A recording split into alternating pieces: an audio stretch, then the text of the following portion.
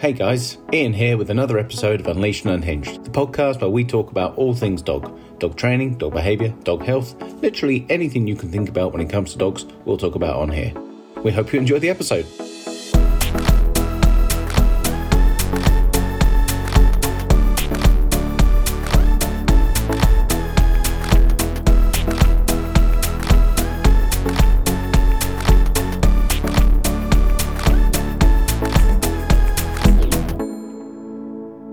Welcome everybody. Thank you so much for tuning back in again. This week we've got Findy Wills from Let's Talk Paws. Welcome, Findy. Thanks for being here. Hello. How are you? Yeah, I'm really good. Thanks, mate. How are you? Good. Good. Why don't we start off with just a little intro about, who you are and what you do. Yeah. Well, I'm Findy, and I'm a vet.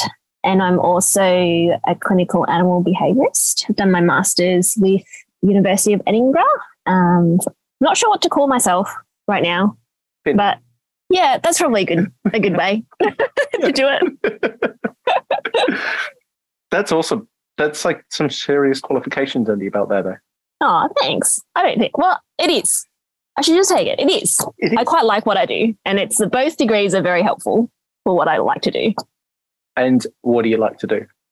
Well, my focus is a little bit, I suppose, it's no real comparison because we're vets and stuff, but I like the clinical psychology side of things. So I really like to look into emotional regulation and relationships. That's my areas of interest. I think that's, not just I think, that is what we've got in common. That's like a super. I think that's how we met. Yeah. The two lines. I like emotional regulation. And Ian goes, chat with me. Yeah, pretty much word for word. Yeah. And yeah, it's so cool because they're, for me, like the two main things that I work with as well. And they're the really important things. They're the things that very seem to important. be. I think relationships is common knowledge, as in like it's important to have a healthy relationship, but I feel like the version of what a healthy relationship looks like between a person and their dog has been a bit skewed over the years. Definitely.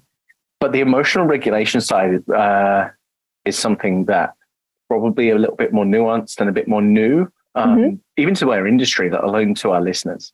Yes. So I think why I really like this area, emotional regulation, is mainly because it sets the foundation. So if you are an operant trainer, I know there's like more than that at times, but if you're at the very basics, I want to teach my dog how to sit, stay on a mat, listen to me, etc.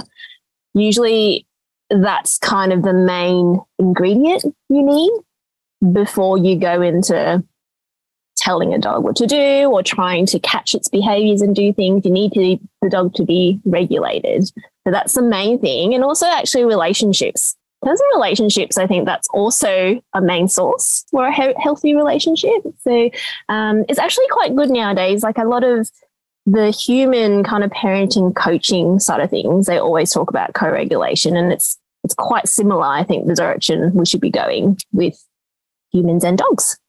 There's a huge overlap there between the two fields. And I think as well, like for years, especially when I first started being told, don't compare people and dogs. Just you can't compare them. It's not the same. Don't anthropomorphize your dog. And whereas these days, I don't think that's the right word. Like we're trying to use the same principles because the founding relationship between a human and a dog is very similar to a human and a child. So the level of dependency you ask from a dog is as much as you would when you have a kid. Like you tell them when to toilet, like where to toilet, when to eat, what to eat, like how to behave in front of people. Like all those expectations are actually quite similar, I think, from like a human parent-child relationship.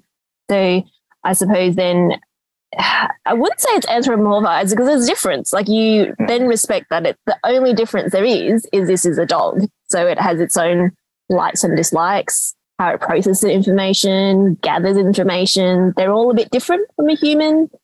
So it's same, but different. Yeah. Yeah. Even as the comparison of like, you know, raising a child and raising a dog.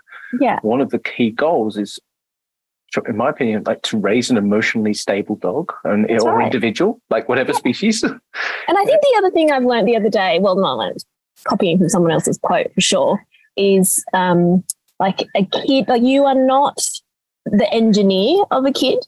You're not trying to engineer this perfect dog.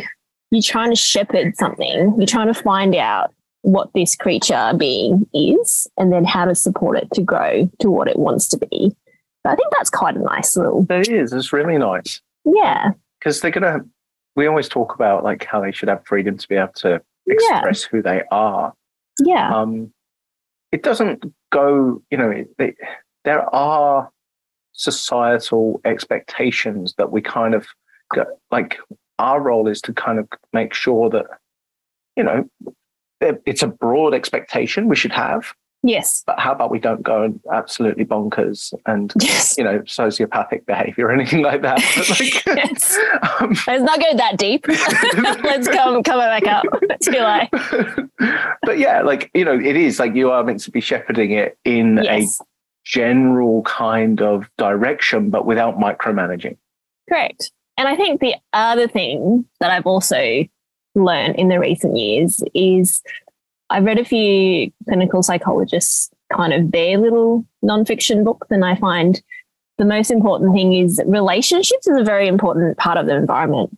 So if you think about when you're a trainer and you go, you know, the three things: environmental management, behavior modification, plus or minus meds, etc. If you have a veterinary support with you, the environment bit is actually your relationship is a very big component in that environment. So if you have a good handle or a great relationship and you co-regulate, that's probably most of the time what you need. Yeah. Yeah. Yeah. I'm going to ask, I think I know, I've got my own thoughts around this. Yes. I would love I'd love to get your insight on like how your take on it, I guess. Like the individual's perception of safety and like how those two things come in. So like the relationship and the emotional regulation. Like for me, like feeling safe would be a fundamental part of both of them and everything that underpins both of them. Yeah. So I think I've learned a lot from a lot of the other professionals that are kind of in this category, but Andrew Hale is one of my favorite, I'm sure. I mean, he's been on your podcast already. Yeah. I'm sure you talked to him quite a bit. But what I love in one of his webinars that he gave recently was the relationship with the dog. All a dog is asking for most of the time to have a secure relationship with you is to feel heard and to feel safe. So they're often the founding kind of principles and theories or kind of goals that I get my clients to work towards first. So they often say, my dog like barks and lunges at people when they come to the house. I always just draw them back to how does your dog like to feel heard? Like, does it communicate or doesn't at all? Then we've got another issue. Does it have a safe space? Like, does it know that it has a choice, that it doesn't have to stay alone? So we kind of just work through those categories, which then it kind of then would tie into if I know how much a dog can take in and how much a dog needs to rest and decompress, just to drain things out. If you have those components, then it's much easier to help them emotionally regulate. And once you regulate, your behaviors are appropriate. That's the beautiful thing. So if you have all those ingredients, match them up together, most of the time you don't have to be a professional trainer. Like you can be a normal client person. You have all those principles in your head. You just now need a trainer to kind of translate those dog behaviors for you so you understand how to do it. Yeah. You know, for anybody that's listening at home, I think like what, you know, without skirting around it, typically like unwanted behaviors, like undesirable behaviors, the ones that we would get phone calls for, right? They're normally a symptom of emotional dysregulation. Yes, correct. Yeah. You know, just to put that really clearly for anybody that's listening in. Yes. Because we've gone in with quite a technical subject. And yes. And I think that's where the information is starting to catch up for people, because I think a lot of people probably mislabeled those unwanted behaviors previously as like, bad or dominant and all of these. Really or naughty, like just naughty, as a level. It's really naughty. This is to me disobedient, then bad dog. Yeah, I must fix it. It's a pretty slippery slope. It goes real down real quick. Then it also goes into, I'm the worst mum in the world. Yeah, like, I must be pretty crap at my training. That's why my dog doesn't listen to me. All of the guilt that comes with that. Correct. And then all of the behaviors that come with guilt of putting it to one side and not actually dealing with it. Or frustration. I quite find that when humans get frustrated, and usually that's when they call, is their interventions often have also damaged that relationship. But then you've just damaged the source of that foundation that we need to actually have good behaviors. So that's part of the thing we're trying to address too, is you find out, it is a relationship, as you said, like human needs, dog needs. How do we mush them together so then the human's not frustrated? Not a second ago, you used the term at the start, co-regulation. Yes. And if that's out of sync, then that's when they're going to be at odds with one another. That's right. And that's where, it's going to be. That's why I love it as like if I was going to help anyone that has a dog behavior, even a cat one, it's quite similar. I know we don't really talk about cats within this forum, but it's actually quite interesting because this is exactly what we're trying to do, is find out what's frustrating the human. If we can understand what they're frustrated and what they're trying to see, and then we tell them what the dog actually is wanting, then all of a sudden they're both helping each other. Mm-hmm. Yeah. And they both can regulate. And then you have a nice relationship to what you're expecting. It's not broken anymore. And you also have good behaviors. So kind of all draws in together. Sounds very amorphous when I first looked into it. I'm like, I don't know how to explain it to people. But that's, I think, how it ties in since I've started doing a lot of the behavior concepts and things like that. Yeah. And that's me and you definitely work in a really similar way. There's like, as somebody that for a long time identified professionally as a dog trainer, right? I just flat out don't anymore. But as somebody that did for a long time, I had a lot of self-doubt because I was getting hung up because I wasn't training dogs enough. Yes, because you're dealing with this amorphous stuff first. Yeah. And I couldn't ever, and still to this day, just won't move past it. You said earlier, like all the stuff that we try to get dogs to do, so sit and stay and come and whatever that might be, it's comes secondary to emotionally stable behavior and feeling emotionally stable in the first place. Yes. It's and typically I find with my clients, a lot of them, we get to that state of an emotionally stable dog. Yeah. And we never even actually get to the sit, the stay, the come, because people don't really care. They didn't want RoboDog. They just wanted to do something that wasn't. Yeah. I think that's what's just been kind of they have associated with. If you have a behavior problem, we must train this dog to not have this problem. But what they're actually asking for is like, when he does this, I don't feel safe and I can't do my things. And then you go, actually, because he doesn't feel safe either. So why don't we make you both feel safe? And then you can do your own thing together, whatever it might be. It's a really nice way of looking at it, isn't it? Yeah. Yeah. It's just, I think it's tidy. It might not be for other people because it's everyone has their field. But when I do it, that's whenever I talk to a client, they're the main things that I go through. And I go through, what do you want? Is it all you want? Does he have to be in it? No, I don't think he wants to be in it. Done. Yeah. Sorted. Oh, yeah. I actually used this sentence yesterday with my clients. I said, the less training we can do, the better.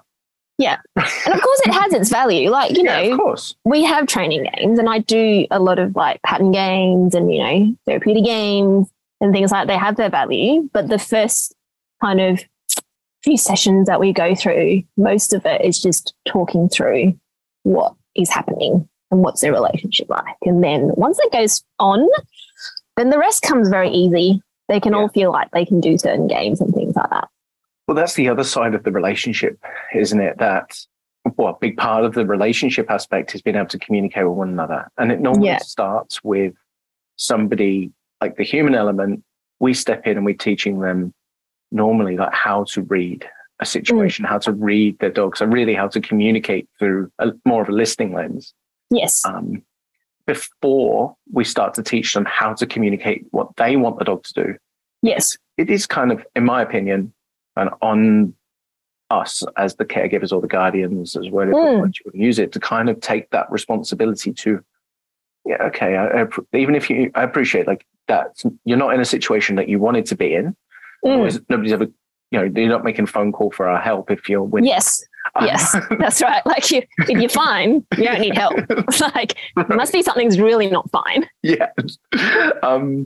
But even that, but that's where that empathy, that looking at the dog through an empathetic lens is so important, because at that point, I appreciate that you are frustrated with the situation, but you, at this point, have to take on the dog's perception as well.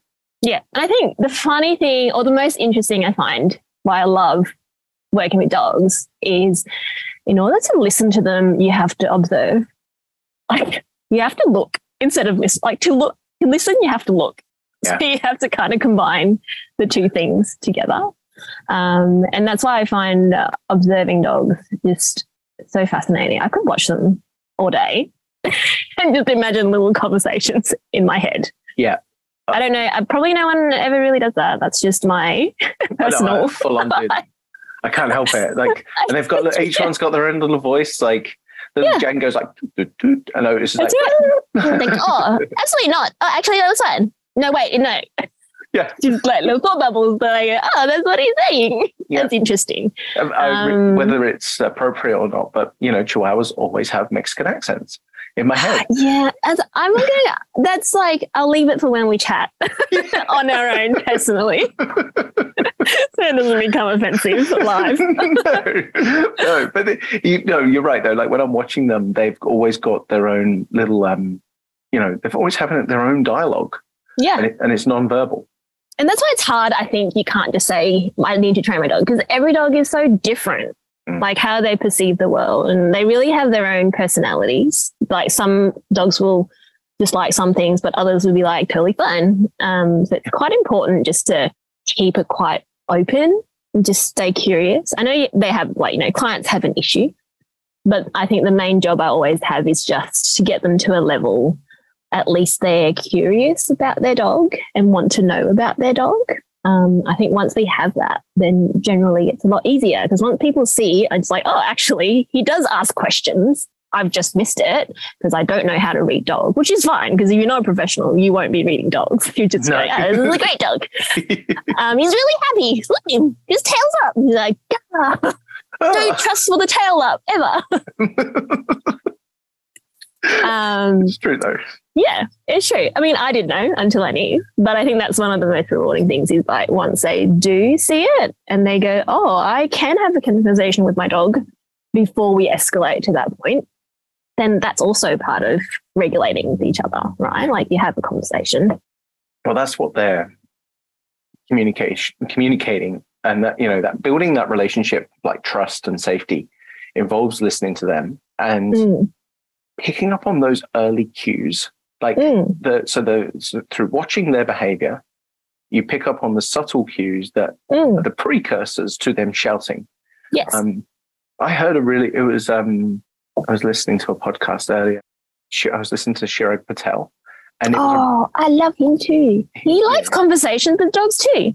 He does. And he came up with a really cool sentence. Yeah. And I'm completely ruining a future podcast episode for myself right now. So I actually wrote this down as a full topic, and I might still do it, but hey. Okay, do a taster. It was really simple. It's like he said, if you listen to them whisper, you won't hear them shout. It's true. I mean, that's really true. And I think unless you put in the sort of that commitment to observe them, to see what they're actually trying to say and what their preferences are when they're scared. So some dogs are like, oh, well, I kind of just want you to be in front of me and that's all I want. Other dogs are like, can we just go like 20 meters over there? Yeah. Fine. And each dog will tell you, and you can see it from other contexts. when it's not as severe, if they feel a little bit worried, what's their preference to do? And I often go, it's quite nice in terms of, that's why I love my job sometimes when it's not too stressful. When clients give me different contexts and I go, that's all the dog wants to do. He always just wants to go behind you. Well, why don't we do that when we go for a walk? It's just, if you have that connection of he's looking at you and you know that he's worried, because you're worried as well, then you just get him to come behind you, stay with him for a bit, and then we move on. And other dogs might not want to do that. Other dogs are just like, it's the game pool. Oh, let's go. Can we just let's go? And then you can just run forward. But I can't tell you until you've seen your dog prefer these strategies in other contexts. Otherwise, it doesn't work for every dog. Like some dog, if you run past, they get worse. So it just really depends. So that's why I like kind of having that conversation with the owner, getting them to kind of observe the dog, listen to the dog, find out what their dog actually likes and prefers to do, and then just matches up again quite tidily in terms of our behavior plan afterwards. Yeah. Well, we have to use it. Like, again, just to kind of simplify and summarize a little bit. So their behavior is them expressing how they feel. And it's an emotional reaction to whatever's going on, well, no matter how proportionate. But they're also communicating what their preferences are in that particular moment. So we can listen to that and we can use it to our advantage. If their emotional response is to, withdraw, well, we can afford them space. How much space depends on the individual and the situation.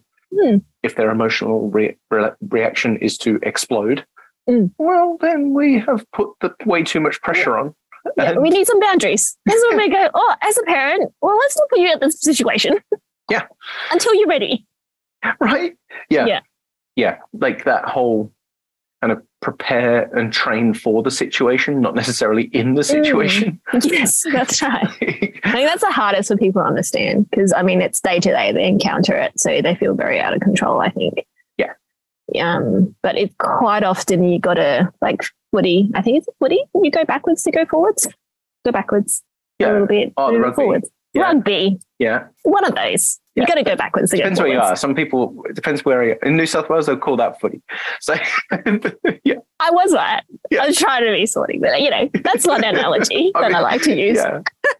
Yeah, it's true though, isn't it? Like, and like even staying on the sporting kind of analogies, if you don't train for game day and haven't practiced, you're going to be pretty shit. Got to do your warm-ups. It's funny. One of my clients said, I did my warm-ups. And I was like, oh, she's on the right track. Yes. She understands. Well, that's There's massive. a process. Because she didn't just do them. She understood why she was doing them. Why she needed them. Yeah, that's really cool. Yeah, it is cool when they start saying things like that.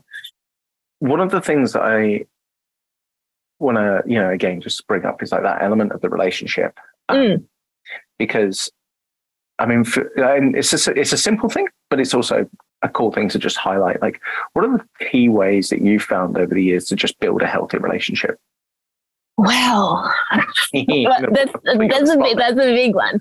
But how to build a healthy relationship, the main thing is to understand dogs as a species. Yeah. And how they gather information, and also how so you need to understand their needs, right? So relationship is you fulfilling each other's needs. From my perspective, what a human needs from a dog, not only is companionship and that like attachment, as if you have a little kid, you can share feelings wherever you want and they don't judge you. They're just nice to be around. You never really have to worry about them. That companionship is what I would assume in my head. Maybe everyone's a little bit different, but more or less. There's an attachment need. For the dog, it's almost like they are a juvenile of the species when you first have them. So I would say I almost see them the same needs as what children would need. So in terms of emotional needs, if we get really technical, from my degree, when we do clinical animal behavior, we have 7 emotional needs that a dog would have. And we follow Pang Sep's model. He's a neuroscientist. Everyone can look at him. Here's a TED talk. and it made me cry. But anyway, that's his system.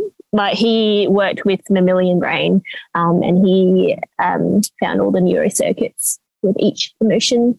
And they're what I would use when I go, oh, this dog's doing this. What's his emotional motivation? Which need is missing or overwhelmed or etc. So it's understanding those needs, and then just seeing as an individual basis between you two how you can meet those needs. And if you can do that and you're not compromising your own, then that's pretty healthy. Yeah. I don't know. Is that too deep? No, it's a really cool answer. Okay. That's why I asked you that, because I mean, I've obviously put you on the spot there, and I'm not sorry. My degrees have worked. Yeah. They were useful. Very much so. But no, you definitely just like, it's really cool because I would say that I can completely align. It's just really cool listening to a different way of saying the same or a similar point. Yeah. I think it's really cool. And going back to emotional regulation. Yes. What are some like do's and don'ts? Do's and don'ts around emotional regulation. So we're all trying to raise emotionally stable dogs, and it's nothing's ever going to be perfect. Nobody's ever going to get it 100% right. No, definitely. Everyone makes mistakes. Yeah. And that's completely fine. There's that meme as well. It's like me trying to help my child stay calm. Also me punching. Trying to stay calm. Yeah. My one with my 9-year-old, I open the fridge and I yell a bit in the fridge and then I close the fridge. So I press a hole in the tree. It's really emotionally abused cheese in there. Like, oh. Yes, that's right. So I think to answer that question, I won't go too deep into it, but I think I just have to go through a little bit how we regulate our emotions. Then we know the do's and don'ts. So we use there's Dr. Sarah Heath's SYNC model is what we use in veterinary behaviour to describe emotional regulation. So if you imagine a sink, how big the sink is your capacity to hold all your emotions. If your sink is flooding, then we call it dysregulation. If your sink is empty and flowing, like it's not empty, but like, the ins and outs are kind of balanced, then you have emotional regulation. So if you picture that, the whole aim is always to keep the sink as empty as possible. Then you can think about what you can influence.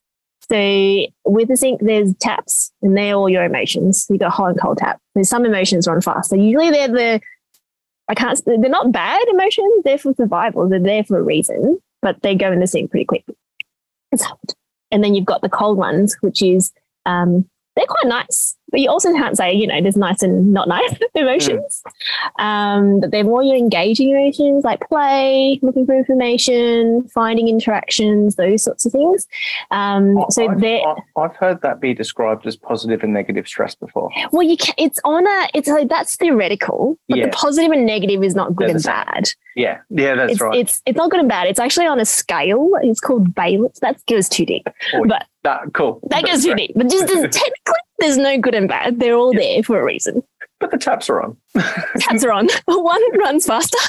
Yeah. So then if you interpret it in pairing terms, you go, that's awful. I never ever want that. The other one probably cold tap doesn't run quite as quickly.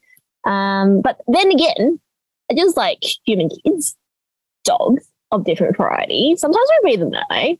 But you can have hot and cold taps and you assume the cold tap doesn't run as fast. They still run pretty fast for some dogs. Yeah. So you get really happy too much dogs. Like the intentions are good, but the behavior that comes out is like too much. Yeah, they'd still get overflow.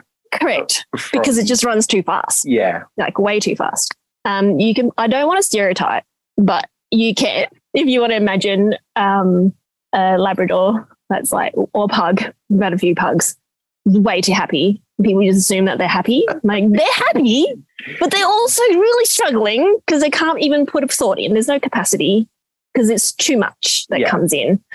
Or if you need a human analogy, it'll be, I usually say everyone's happy when they go to Disneyland, but by 12, like someone has a meltdown and they sound like they have an awful time. And then the parents go, why are you grateful? Ungrateful. That kind of thing. That happens. Yeah. So that's your taps. And then the other bit of the sink would be your drainage, so plumbing. So plumbing is to do exactly with your sleep and activities. Like for us, decompression activities in human terms would be, I don't know, everyone's different, but mine would be in a bath reading a magazine with some music on. That's really nice to me. And dogs, I often say they're scavengers. So really their activities are associated with that. So a lot of it would be chewing, licking, and sniffing, looking for stuff, and then chewing it and then feeling really great right after. So those are the components that would affect emotional regulation in dogs, if you're going species to speak. So the do's and don'ts is the tap ones. You don't want to like just turn the taps on all the time. Like have some times in your day where you turn it off a little bit. Yeah. Yeah. Yeah. So don't run the taps. Yeah. It's those like, oh, I think my dog is too much energy. Let's go walk for like 2 hours so we can burn it out. So you're actually just turning the taps like too much. That's too much. It's already too much. And now you're adding more. So in, I suppose, behaviours terms, we like to go, not that you never do nice activities, but we like short duration, low intensity as much as you can. If it's high intensity, that's fine, but as long as you control the duration, and if everything's fine, then you can increase the frequency. Instead, you can have like 2 5-minute walks. That's fine. If you like, oh, you're taking a lot, but it's only short periods and you know how to recover with some drainage systems, then I think those are the main do's, is always think about how much you put in the sink and how much are you going to empty out. Yeah. Yeah. If you turn the tap on, then it's good to be aware of how fast that water is running. So how much did you fill the basin? Yeah. Then how much drainage do you need? So how much sleep and rest and recovery does the dog need before you turn the tap on again? That's right. And sometimes you'll go, if they've got a hot tap, I just want to turn it to cold, but it doesn't actually, you got to turn it off first. Yeah. And then you do the fun stuff. Yeah. So people always want to change bad to good. That's why we shouldn't say there's like bad or good emotions, because it just kind of then skews it a little bit. But always you're just trying to think about how can I keep my dog sink as level as possible. And that's why there's quite a lot. It's quite complex in terms of it also tells you, you know, how much is in its sink the day before. If your dog really doesn't have capacity, it's probably got a massive buildup like 3 months ago, and now it's just never emptied out. So you have less capacity. So that's why I quite like the Sarah Heath's model, because it's quite easy for people to understand once they visualize what they can or cannot control and what they're trying to achieve.